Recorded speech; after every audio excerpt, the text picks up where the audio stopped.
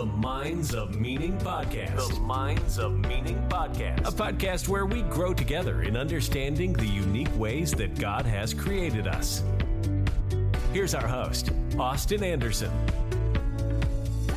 Welcome to the Minds of Meaning Podcast, which helps us understand the unique ways that God has created us. My name is Austin Anderson. Hard to believe this is episode 11 already. Thank you so much for your support. I'm considering this the start of season 2.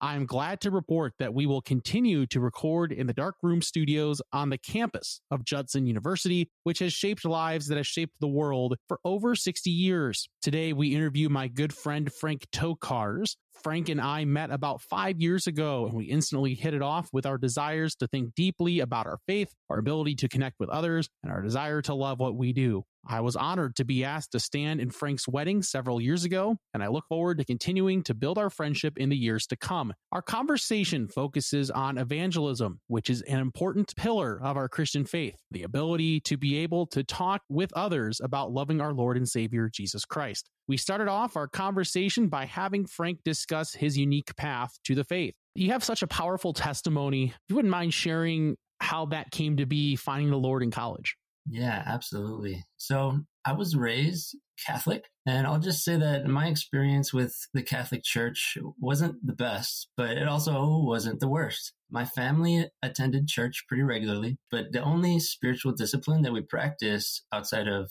going to church was like saying a memorized prayer before meals and before bed. So you could probably imagine as a kid, right? I liked how relaxed things were most of the time. My mindset was basically only think about God when I need him or I'm doing something like praying or going to church, and just try to be the best person I can so that in the end, I could say that I was a good person and I could get into heaven. I thought that's pretty much what it meant to be a Christian. And there were really only a handful of days that I could remember where it was even mentioned to me that Jesus is the Son of God and he gave himself up to be nailed to a cross. Looking back now, I see that I was given part of the picture, and some might even say I had most of the picture, but it wasn't really until college that I discovered the full story of who I really was in God's eyes and what he truly asks from me.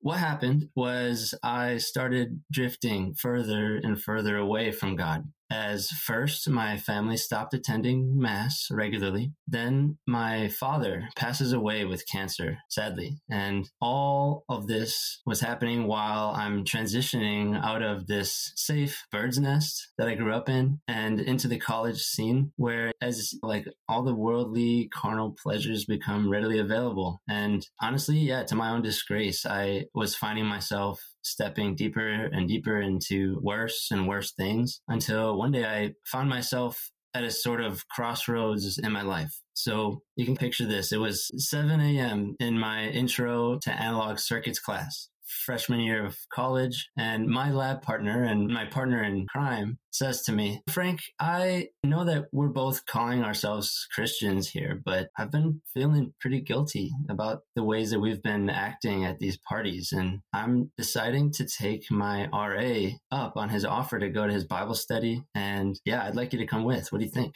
This was such a foreign concept to me. I was intrigued. He kept asking me. And I leaned in, and that year, God used 4 college boys in a dorm room to reveal God's love and God's wrath to me as we went through basic readings of the scriptures. And I was taught all about how salvation is accomplished solely through faith in Jesus and not by being a good person. Within only a few weeks, I was hit hard with the realization that I thought I was saved. I thought I was a saved Christian this whole time. But if I'm honest, Jesus was not the Lord of my life. I'm not on a pursuit of following his directions alone. And I don't have any reason to withhold that status from him any longer at this point, besides maybe my purely selfish desires. So I decided to surrender my life to Jesus as the one that I'm going to follow until I die. And man, all of a sudden that summer, it was like my heart flipped upside down. And I had the ability and the willpower to just cut sin patterns out of my life, left and right, and just replace them with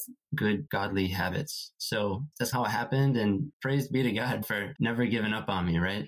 Amen to that. The fact that he loves us, even with our past troubles and transgressions and sins and just even denial of him, right? You look at the apostle Paul, who was Saul, right? And he comes to God and fully repentant, and God blesses him through a really masterful life and ministry. So obviously you had this big experience in your life, and you just really turn your life on a 180 in many regards. So how did that whole encounter lead you to becoming passionate about evangelism? After what happened to me, I cannot look at a non-Christian the same way anymore. I can't see them without seeing my old self and thinking about where I would be if my old lab partner never tried sharing his faith with me. So that's definitely one thing that motivates me. But another one would be that those college guys, they never stopped discipling me. But rather, they challenged me every week to ask as many questions as I could. And they provided me with high quality resources and a church to teach me all about Christianity. And as an engineer and passionate learner, I just soaked it all in, and I continue to do so every day. With Christianity, it's interesting. One thing I've found is that the more work you put into understanding it, the more confident you become that it's true, and the more passionate you typically end up being. And on top of that, your concept of God just becomes so much larger, that much more interesting and beautiful and motivating as well. And so you get this snowball effect with it that only gets bigger and grows more momentum over time. And then with evangelism, of course, it's always okay to tell someone that you don't know an answer to something and then look into it and get back to them later. But isn't it always going to be more motivating for Christians if they learn the best arguments early on and no longer have to be so afraid of being caught up off guard by a non-Christian's counter-arguments? And I definitely think so. So I always recommend, and I like to hand out books like C.S. Lewis's Mere Christianity or Frank Tokarz's I Don't Have Enough Faith to Be an Atheist, which I think provides a solid foundation and definitely helped me for making a case for Christianity from the ground up.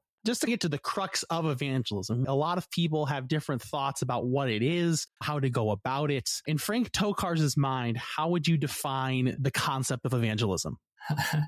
Yeah, Frank Tokarz I would define evangelism as making an effort to bring a non-Christian closer to God and salvation. It's part of the Great Commission of Jesus in Matthew 28 to go make disciples of all the nations. And I think this can take a large variety of forms. It's not really realistic to say evangelism is just trying to bring people to place their faith in Jesus over the course of one conversation with an evangelist. Rather, 9 times out of 10, people come to Christ because of a large number of different Christians. And to use the farming analogy, most of these Christians have invested in planting seeds and doing the work of gardening, helping the non-Christian step by step closer to God and salvation, rather than attempting to harvest every single person, regardless of if they're ready for it or not. So I like to open people's minds just to the scope of opportunities that there are to be obedient to the Great Commission. And this even includes things like loving acts, right? We're offering to mow a neighbor's lawn or just spending time hanging out to build trust, hopefully with the intention of using that trust and credibility later to go deeper into conversation.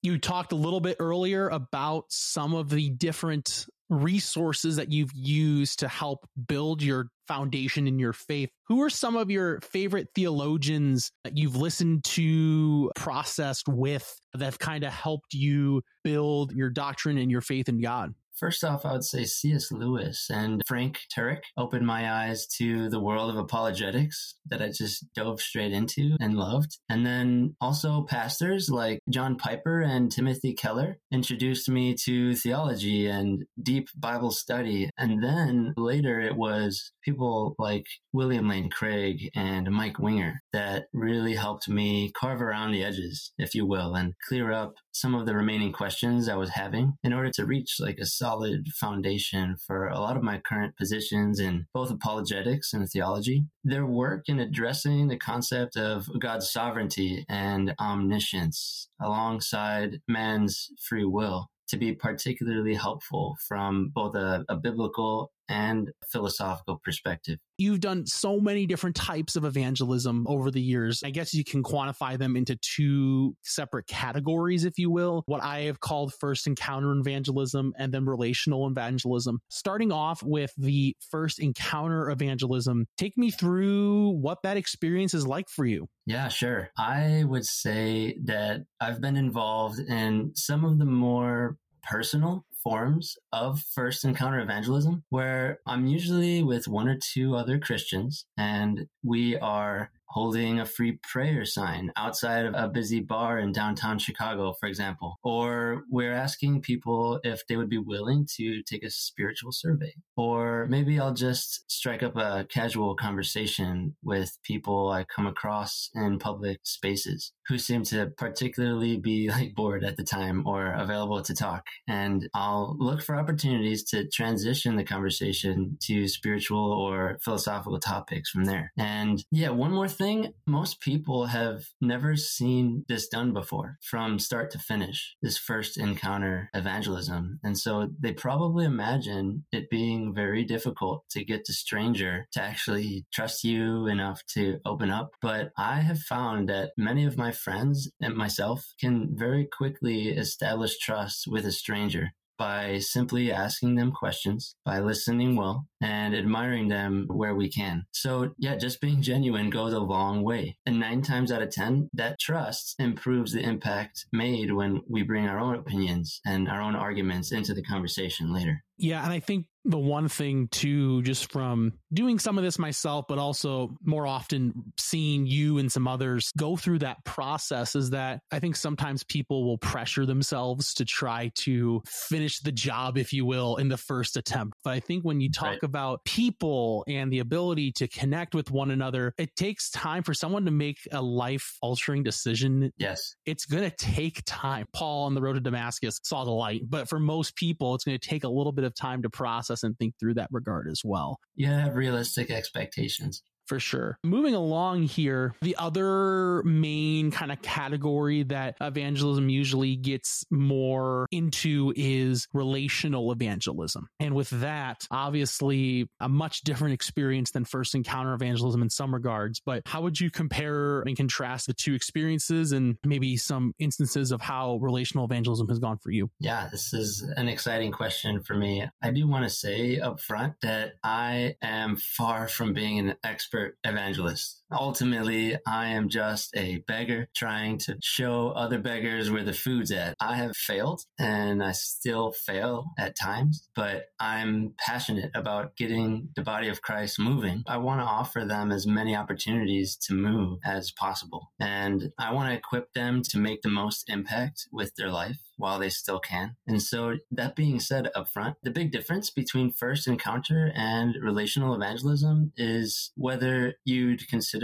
the other person a stranger, and of course, how much time you're expecting to spend with that person moving forward. Having 15 minutes with a person will look a lot different in terms of your strategy than someone you probably have around 15 years with. Sure, it's true that people can pass away unexpectedly. So there's always a baseline urgency to their salvation, but I just think that it's wise to recognize the context of your relationship and factor that in when you're trying to make the most of your influence on them for God, right? And then with first encounter evangelism, you'll have less information to go off of. So you'll need to collect information and respond in the moment as it comes. When you're evangelizing in the context of relationships, though, you have more time and more information. That's why preparing things like questions and a gospel presentation in advance may be extra helpful. And you might be thinking at this point, man,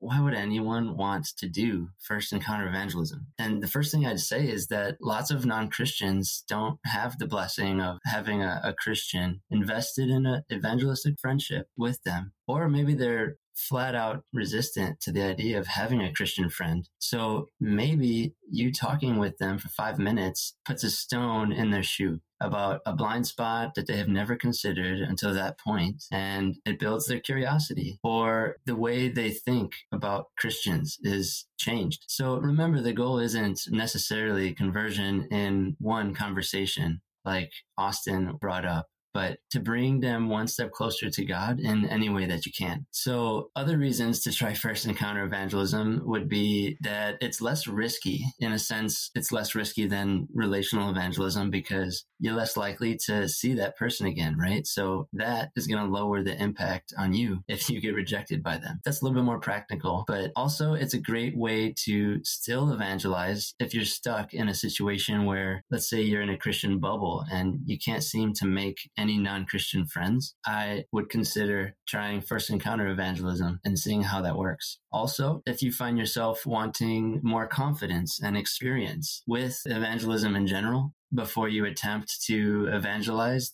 those who you're more afraid to be rejected by, aka your family and friends, right? First encounter evangelism will give you that experience because you're typically asking the same types of questions and gaining experience with the types of responses that people can give. I've definitely experienced that crossover between the two to be very helpful for me. Ultimately, as with anything else, the more you evangelize, the better and more confident you become at it overall. Yes, practice, I wouldn't say makes perfect in this situation, but practice certainly helps you. So one way that you've helped this idea of making it more smooth for people in terms of learning how to evangelize is by doing your own outreach training group at your home church, Christ Community Church in Streamwood. What has that experience been like in terms of just being able to share that to others, and how have people reacted? Yeah, I appreciate you asking. This event that I'm hosting is like a mixture of Toastmakers and Sunday school because we allocate enough time and really encourage everyone to practice responding themselves to the claims and questions that we have each week. And each week focuses on a particular topic or a question. And then that all happens before hearing what I have to say as the teacher or the facilitator. And this has proven to be a really fun and productive way to sharpen our knowledge, our social skills, and increase our motivation in these things. So, for example, this past week, we spent an hour and a half discussing how to properly interpret the passages where God commands or even enacts violence in the Old and the New Testament, which can be a heavy topic. And we practiced presenting them to a non-Christian to show that the Christian God is still a loving God in the midst of his methods of judging and punishing sin. It's been heavy at times, but I feel like God is continuing to teach me in all of this just how to equip the body of Christ and evangelize evangelism to the Christians that I know. And so, yeah, it's been fruitful and very exciting for me personally. In your support group of evangelism and all these efforts in general, I would say your number one fan is your wife, Ariana. How has she supported you in the midst of being able to express your love and joy of evangelism to others? Yeah, thank you so much for asking that. Ariana just loves to tell me how proud she is to be my wife when she sees me confidently proclaiming and training people up in truth. And what more could a Christian man ask for, right? Another great help that she gives is helping me clarify my points or letting me practice communicating the ideas to her for feedback. And she's great, man. I'm always learning from her gift of hospitality, and I'm just incredibly blessed to have such a God-fearing wife. Now, switching topics completely within the realm of evangelism, does doctrine matter when it comes to evangelism? And if so, how does that play out maybe consciously in your mind as you process the topic? I would say that what really impacts your evangelism can be broken down into three categories. Your knowledge of the truth, which is your doctrine. Second, your social skills, which is your ability to read and respond to things like tone and body language in order to connect with people, both emotionally and intellectually. And then you've got your zeal, which is your passion, your desire, and your drive to let yourself become uncomfortable for the sake of helping others. So when it comes to doctrine, I would say that every Christian should have at a minimum a clear and prepared explanation of the gospel, ready to share at any moment. If your listeners want to see a quick example of what I base my gospel presentation off of, you can just Google li6w.com, which stands for life in 6 words, and just look for a gospel button and you can click on that. The 6 words to memorize in the foundation of this presentation are an acronym for gospel. So you've got GOSPEL. It stands for God, our sins paying everyone life. And each of those words draws out to a sentence that you'll see. And it stands for God loves you and created you for relationship with him. Then you say our sins separate us from God. You got the S. Sins cannot be removed by our good deeds and works. P, paying the price for sins. Jesus died and rose again. Then E, everyone who repents and places their trust in Jesus alone as their Savior has eternal life. And then L, life with Jesus starts now and lasts forever. As long as these points can be communicated and not denied in one way or another, I would say that you're good to go and get out there and evangelize. Also, just pro tip that my pastor gave me was to combine the gospel with your testimony for an easy way to get people to listen to what you've discovered to be true. When it's in a testimony format, people are willing to hear your story, and it's a little bit more exciting. Absolutely. Making it your own, making it personal, right? That's always something that can be really helpful. All right. So a couple of questions now I want to transition into here that I think can be relatable to a lot of our audience. What about today's society, in your opinion, compared to maybe stuff that you've understood from past generations, makes it difficult to evangelize to other people? Oh boy, there's a lot. As our society becomes less and less Christian, two of the more common perspectives that I think I want to share here are things that I see a lot of, which are relativism, where what's true for you may not be true for me. And then the second one is apatheism, where people just don't care to engage in the conversation about God. If they're a relativist who implies there's no such thing as truth, you want to ask them, is that true? And that's usually a good place to start there. And with apatheists, you've got one of the hardest issues to deal with. And we covered this topic in our outreach training. And we basically concluded that one of the best ways to handle this is to recognize that all people are looking for fullness, looking for happiness and joy. And what they find in creation, aka their relationships, their activities, themselves, those things are not powerful or permanent enough to sustain them through the tragedies and the low valleys in life. Instead of starting with God with these people when we're evangelizing, you start with what they will want to talk about, which is themselves and what does bring them joy. And then you eventually present Christianity as desirable, preferably adding in your own testimony of joy into the mix, and then focus less on presenting Christianity as logical until they become more curious or interested about it, holding off on the apologetics or the facts at first. It's the tactic we've come to with that. For sure. And now to flip the question on its head, what would you say about today's society and or technology, et cetera, that makes it easier to evangelize now than maybe in past generations? That's a really tough one. I think a lot of people have gotten over some of the technology or gotten sick of it a little bit and reached a point of maybe boredom or dissatisfaction with the defensive culture that we have. This culture we live in where everyone is afraid of conflict and religion is seen as taboo. So to me, in a surprising way, especially with younger people, I feel like a lot of them seem eager these days to jump in and jump at an opportunity of having a conversation with somebody about the deeper things in life. That's really fascinating because, I think you're right. Even I had this thought last night. I was just going through the internet a little bit. I see the conflict. I see the battles. There's more refreshing things in life. And I think people are seeking that. You're absolutely right. What would be some tips for someone brand new to the idea of evangelism or doesn't have much practice, someone potentially going up and starting either a relational or first encounter evangelism experience? And then how do you overcome the potential risks that are involved with such actions? Yeah, so the first thing that I should mention here is that I like to pray, even if it's a short prayer under my breath before and after I have an evangelistic interaction with someone. It just helps to humble and prepare my mind and soul to serve them lovingly and open-handedly alongside God. And then starting with the first encounter evangelism, I've seen a handful of different approaches work. So as long as you're trying to be gentle and respectful and also intending to share the truth about both God's love and his wrath, I'm not going to be that Christian who interrupts you and tries to change your evangelism method.